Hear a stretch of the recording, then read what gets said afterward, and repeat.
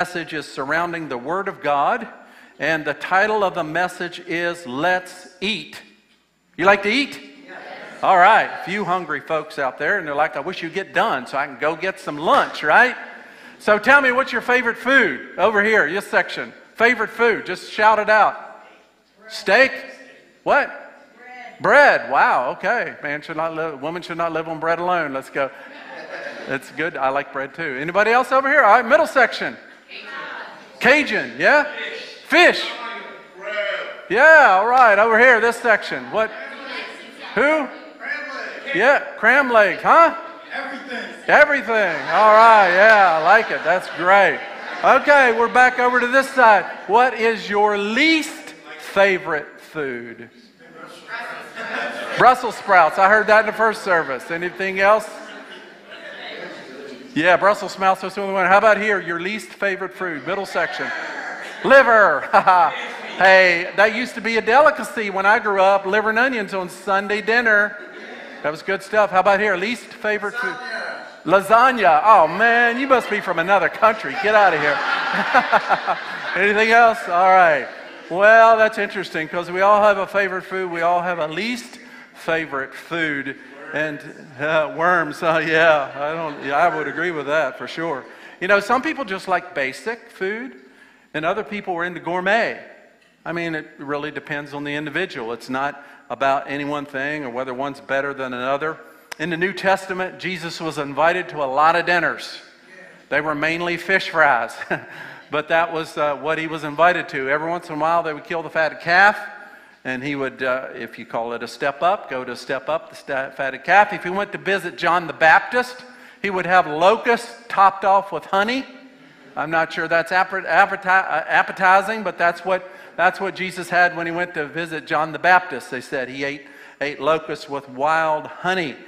Obviously, John the Baptist was not a Baptist, or he would have had fried chicken for Jesus. But he was sticking with locusts and honey. I've got a friend of mine that's traveled the world, and one of the things that he noticed, he said, food opens the door to relationship. Food opens the door to relationship. He was traveling by himself, going to places he knew nobody, but he said, I came away from those towns and cities that I was in, knowing someone, in fact, at deep levels, because we sat down and we had food together. So you want to get to know somebody? Invite them out for a meal. Take them out for a meal. Invite somebody in, sit around the table, eat together, and you'll get a window into their soul. Well, the Bible makes this comparison between food and the Word of God, meaning that as we read the Bible, we actually get nourished in our soul.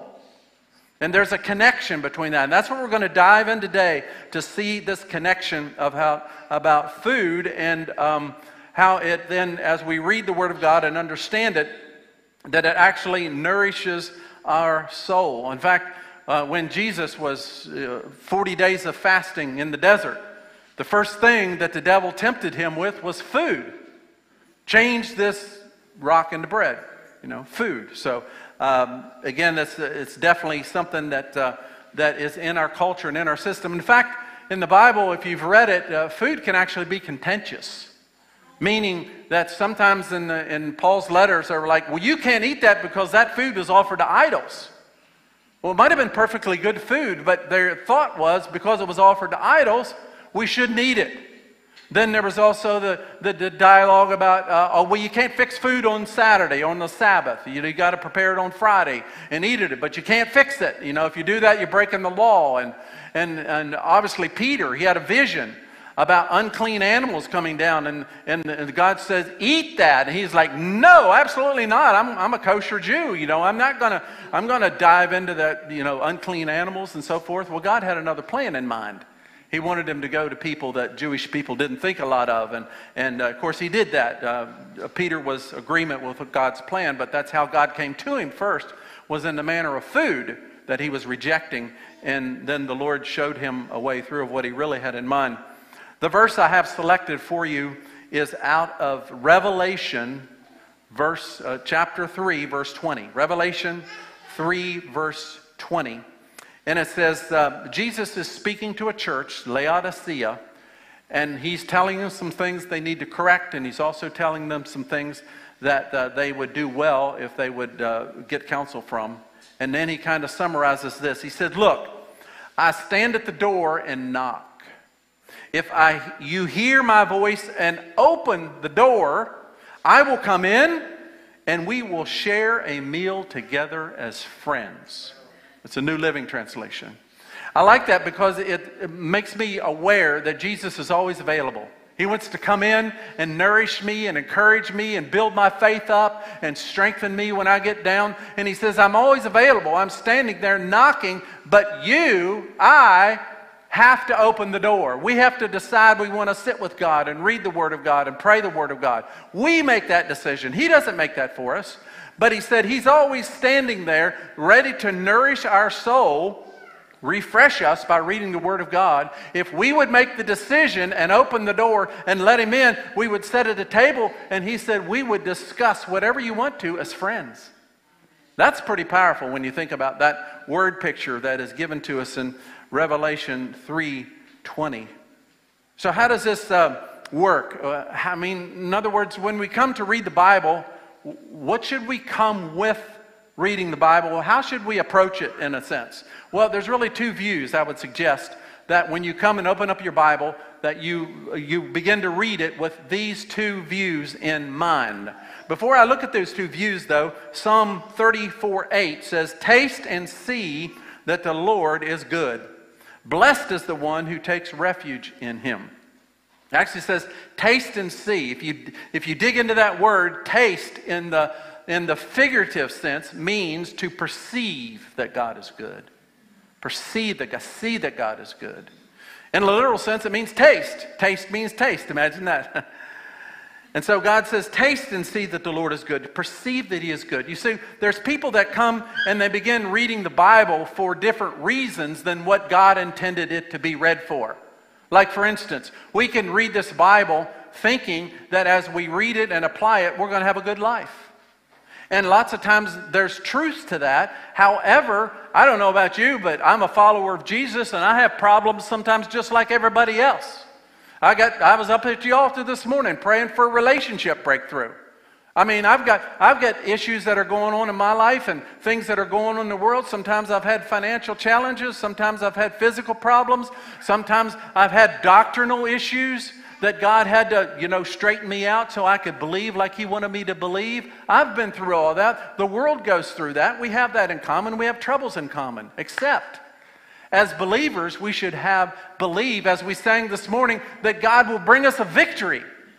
That he's not leaving us just to walk through this ourselves, but he actually wants to be with us and help us and show us the way and give us the victory. That's the difference between us and the world, that we actually have that. So if you're just looking for a book to, again, have a good life, yeah, there's elements of that. But if that's the only thing you're looking for the Bible to do for you, then you're going to be disappointed. Because you'll have challenges, you'll have difficulties, you'll have things that you wonder where God's at. It's just a fact of walking through this life at this time. Another way some people can read the Bible is it's a piece of great literary work. It's just the way it's written and the concepts there. I remember my friend Rusty, he's over on the other side with Jesus right now, and Rusty said he came to the Lord in his mid-30s, and as he opened up the Bible, he didn't know anything about the book. He just opened it up and started in the beginning. He started in Genesis, and he started reading, and he felt, wow, so profound, such concepts. They're simple, but yet they're so profound in how God describes how the world was created. He was just impacted by the literary writing of how it was written as he walked through. He was just amazed. And people can read the Bible just for the fact that it's a great literary book.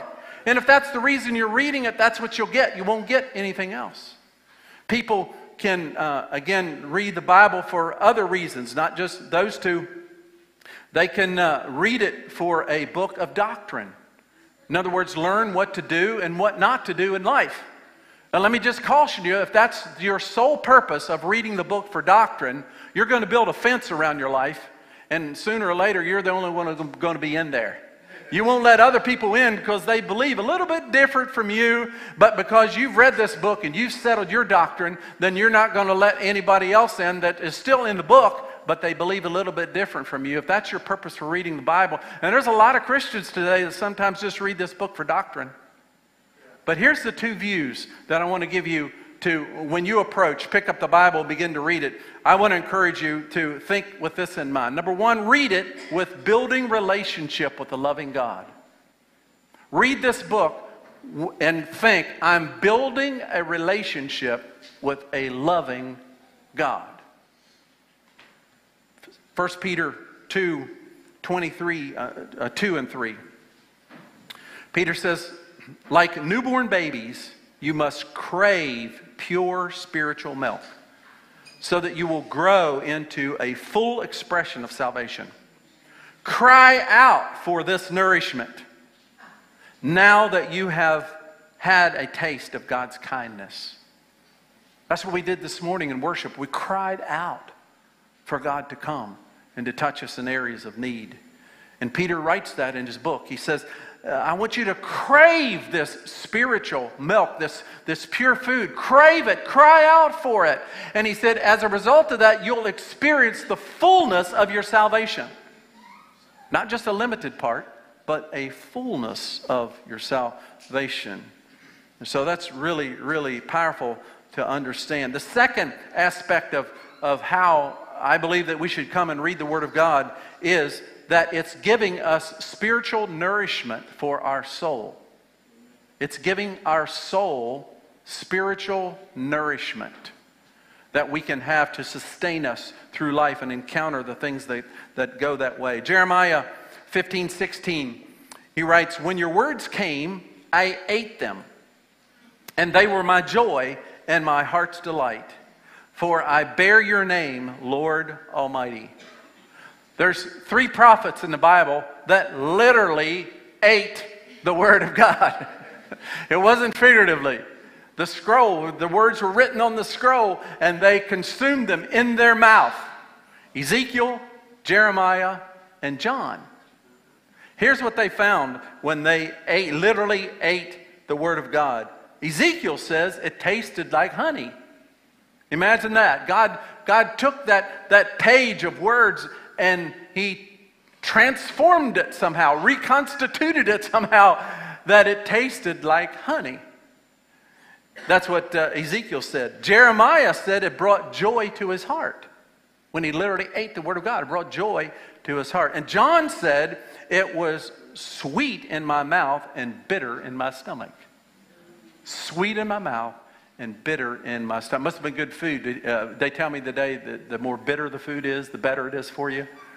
So Brussels sprouts are the winners. I mean, you got to learn to eat it because it's good for us. At least that's what they tell me. I'm not convinced yet, but I do tolerate Brussels sprouts. I like Brussels sprouts the first time around. I don't like reheated Brussels sprouts. That's like, Anyhow, little window into my taste buds, all right? The point is that the Word of God is just not a book. It is given to us to show us how God relates to His people and then relates to us. It shows us that when we read it and understand it in that way, that we're actually getting nourished in our soul, that we're being built up and encouraged as we receive what He has to say from the book to us. Now, number 2, how exactly does the Bible reading feed our soul? How exactly does that take place? I've just said that it does take place, but how exactly does it? Let's wade into that today. If you have your Bibles or devices, you can open up to John chapter 6. Let's look at John chapter 6 here for a few moments. And I'm going to end the verse that I have for you, and the point is where I'm going to end today. But I want to read some verses prior to that of Jesus talking to His disciples in the crowd. And He's not having a good day. He's really not. The people are just not hearing what He's saying. I mean, He's saying some pretty straightforward stuff. They're interpreting it entirely different from how He meant it. And at the end of it, it's so rough. In fact, they leave. They're like, well, we're not following you anymore. I mean, this is just ridiculous. But again, they weren't able to get on the plane. It was a pretty rough day for Jesus, but things did turn around for Him. Let's kind of read some of the words that he said, and then we'll finish up with the final. I'm going to start reading in verse 53, John 6:53. Jesus said to them, I tell you the truth, unless you eat the flesh of the Son of Man and drink his blood, you will have no life in you. Whoever eats my flesh and drinks my blood has eternal life, and I will raise him up in the last day. For my flesh is real food, and my blood is real drink. Whoever eats my flesh and drinks my blood remains in me, and I in him. Just as the living Father sent me, and I live because of the Father, so the one who feeds on me will live because of me.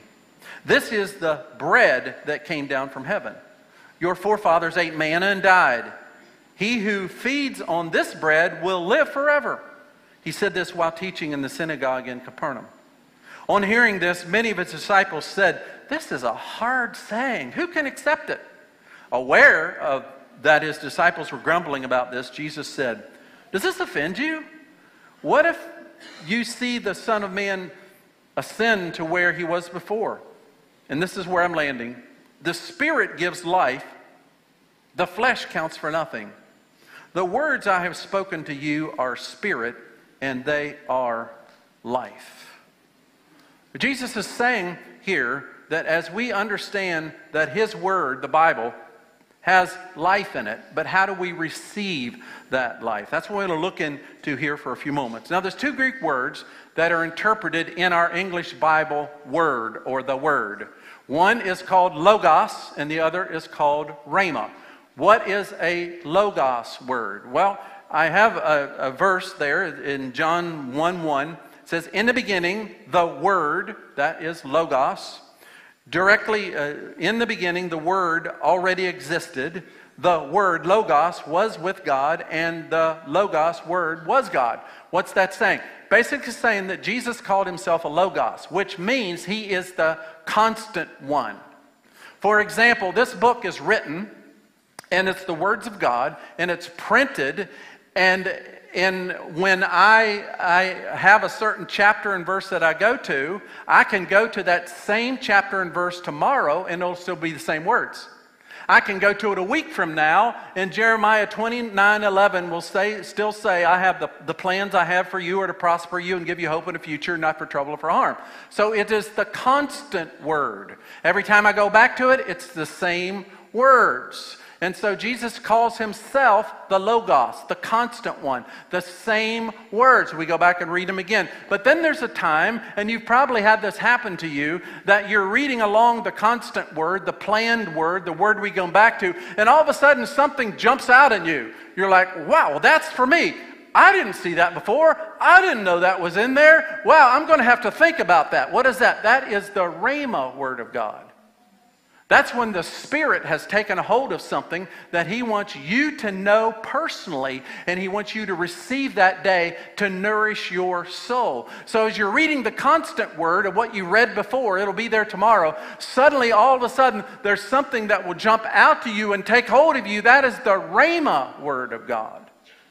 In fact, when Jesus was being tempted by the devil, he was in the wilderness and hadn't eaten, and they said, make the stones to bread. And Jesus said that he wouldn't do that. He said that every word that proceeds out of the mouth of God, that word is rhema. Every word that proceeds, we're supposed to live out of every word that comes out of the mouth of God. Hello. This is great. We're supposed to live by every word that comes out of the tweet. I'm not sure what that was about, but thunderstorm. Oh. Wow. All right. Was that the emergency broadcast or something? Sound like it, wasn't it? All right. So we're going on here. God's in the house, right? He can take care of the storms. We sang about that too. So we got the Logos word. We got the Rhema word. The Logos word is the constant. The Rhema word jumps out into us because the Spirit has called us to receive that word for us today. He wants to feed us by that. Now, when the words are transformed into spirit, our soul gets nourished. When the words are transformed into spirit, then our soul gets nourished. What in the world is that all about? In other words, if I take this page and tear it out and eat it, I won't necessarily get spiritual nourishment. But if I read this word and the Holy Spirit begins to quicken these words in my life, then all of a sudden I begin to get nourished. They get transferred. The physical gets transferred into or translated into spirit. I was diving into this a little bit deeper today, and what I found is our bodies do not digest inorganic material, only organic material.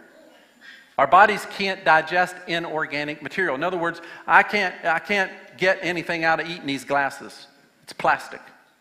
If I would eat a rock or eat a piece of wood, maybe salt water, I guess bodies can absorb a little bit of that, but who would want to go that route?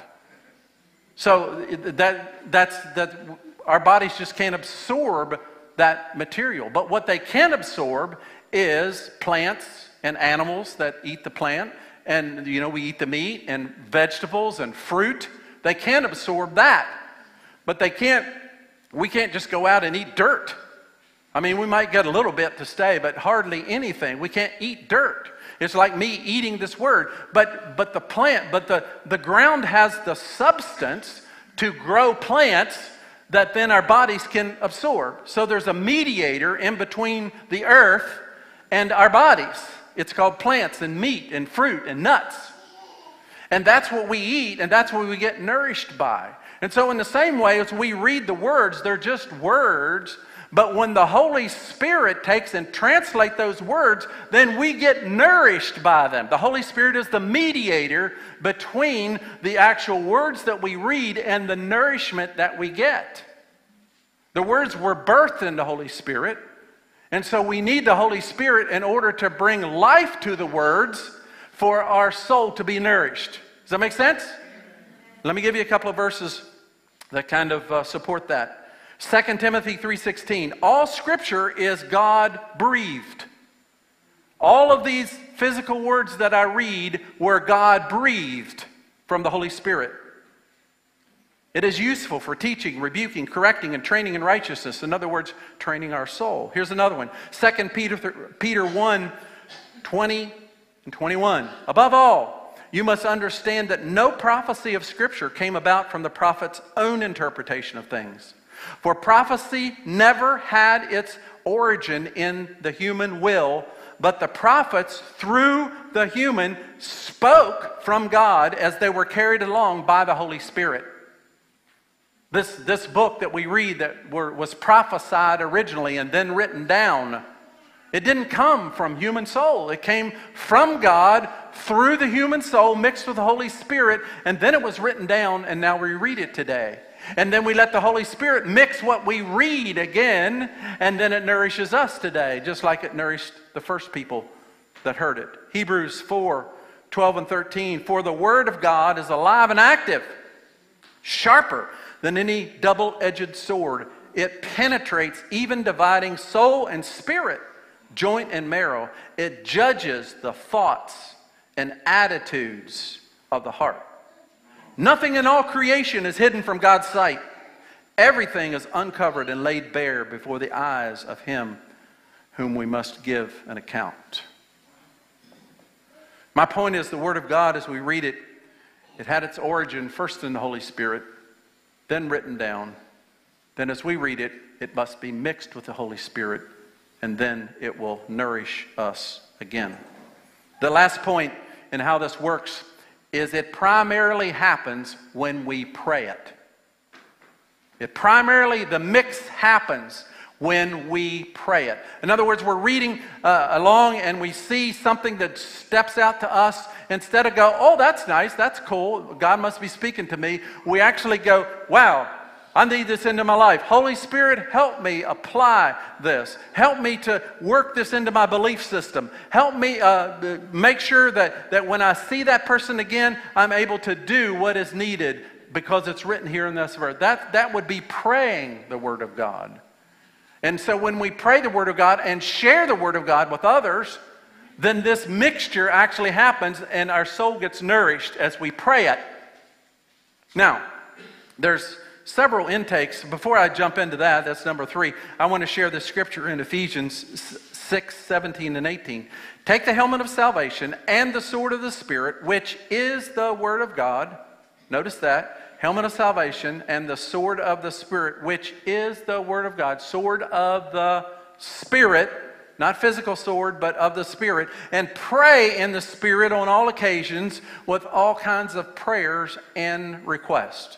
Pray in the Spirit on all occasions with all kinds of prayers.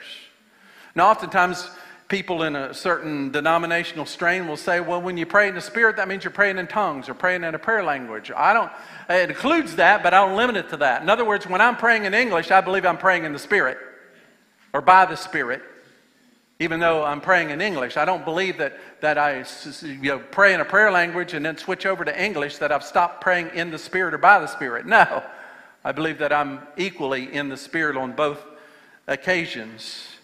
So we get to number 3, and that is the proper diet through the Word of God comes through various intakes. If you want to eat food, I get the intravenous thing, all right?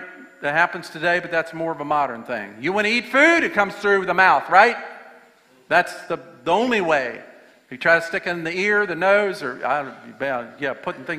putting water in the nose doesn't work. That just doesn't come out right. So that's the primary way that we receive physical food, is through the mouth. But in the way that we read the Bible, there's actually 6 different intakes that we can have in receiving His Word to nourish our soul. John 6:45, Jesus said, the prophets wrote, everyone will be taught by God. Everyone who hears the Father and learns from Him comes to me. The first intake that we have is our ears. Our ears hear the Word. In fact, before the Bible was written down, that's primarily how people received the Word of God, was through hearing.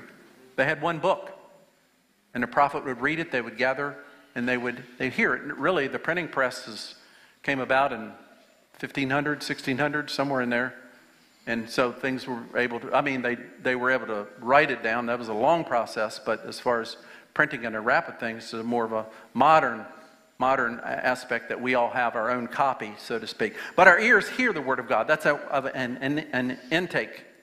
Romans 10:17 says this, consequently, faith comes from hearing the message, and the message is heard through the Word of Christ. The next intake is our eyes. We read the Word. Deuteronomy 17:19, when He takes the throne of the kingdom, He is to write for Himself on a scroll a copy of this law, taken from that of the Levite priests. It is to be with Him. He is to read it all the days of His life, so that he may learn to revere the Lord his God and follow carefully all the words of this law and these decrees.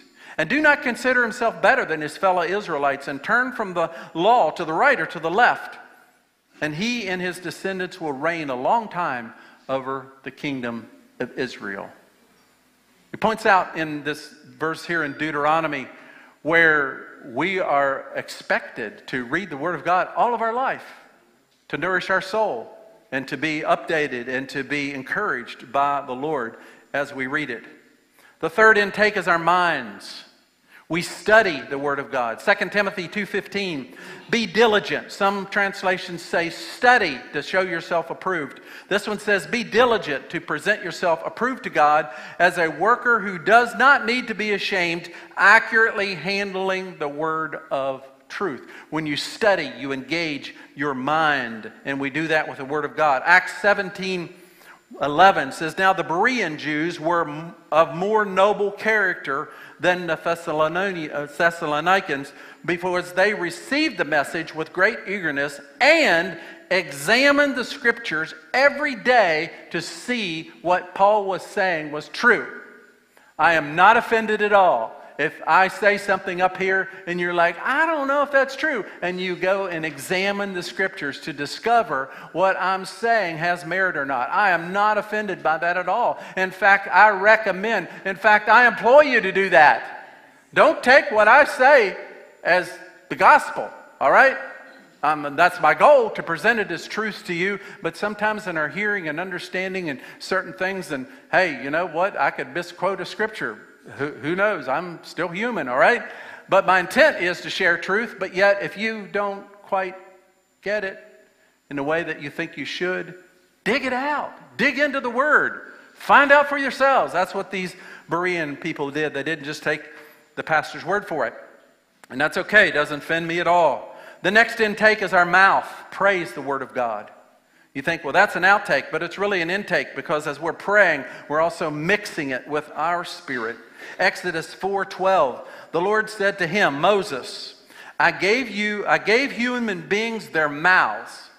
Who makes them deaf or mute? Who gave them sight or makes them blind? Is it not I, the Lord? Now go, and I will help you speak and teach you what to say.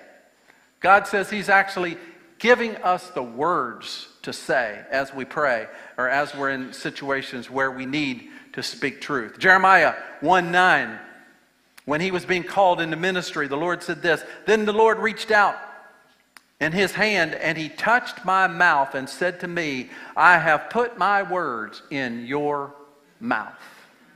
Jeremiah knew when he spoke, he was speaking God's word, because God touched his mouth. So another intake that we have is the mouth of the Word of God that we pray. Another one is this, is our heart meditates on the Word. Here's another intake.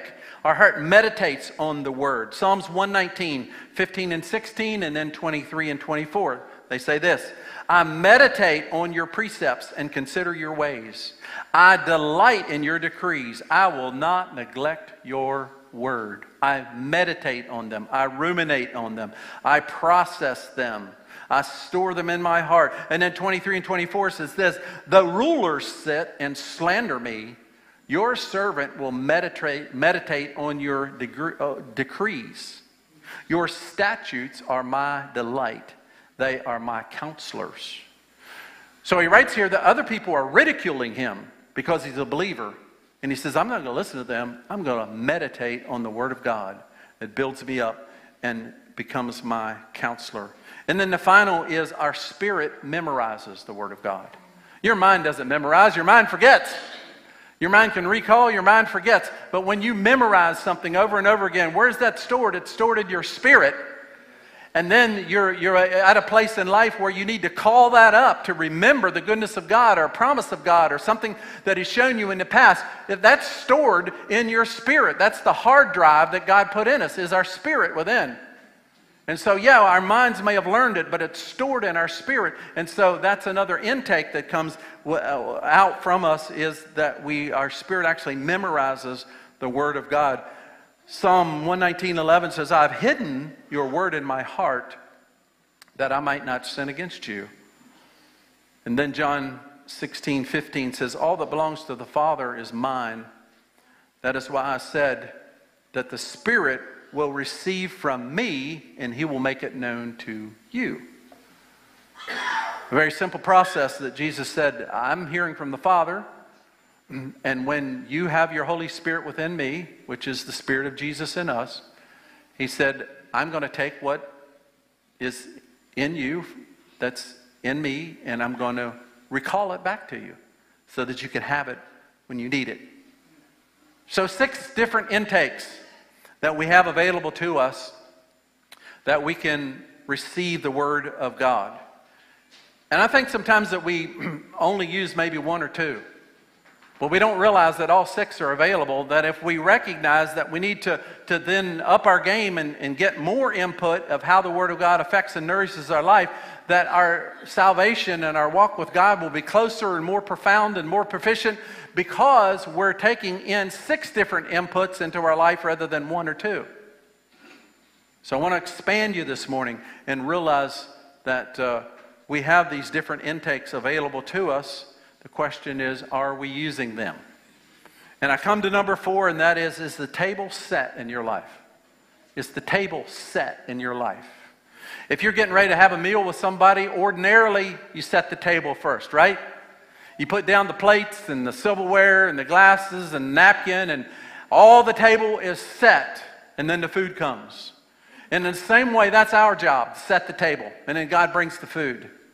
And we're the ones that need to take the time to set a time during the day and to have a plan to read His Word and to write down the rhemas that He's given to us and to begin to pray those and then to share those with other people that it can bring life to them like it brought life to us. We're the ones that need to set that time and place and have that plan. And that's a part of the application step of this week's lesson, is that you actually have that place that you go to.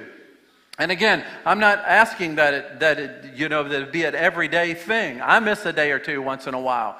But I have my chair in my bedroom. That's my stationary place. I get up, get a cup of coffee, and I sit down with the Lord and begin to read whatever. Right now I'm going through the Psalms.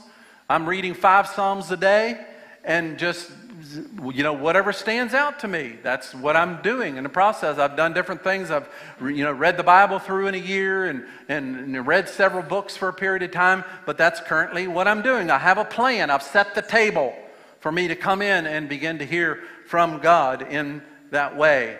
And that's things that we have done. If we don't do that, what will happen is that there will be a hardness of heart that will begin to come into our life. Hardness against hearing Him, hardness against cooperating with what He wants to do, hardness against some things He wants us to grow in. Jesus was asked the question, why are so many people getting divorced? And His simple answer was this: it's because of hardness of heart. Hardness of heart. And if you think about it, people that have gone through a relationship breakup after they've been in covenant of marriage, what's happened? It's usually one has grown cold, one has grown hard, one has decided that they're going to walk away from that covenant. There's a hardness of heart that happens. And God says, I don't want that for you. I don't want that for your relationships or for your marriage or for people. And the way that we do that is we continue to nourish our soul, even to the fact that we can be around difficult people.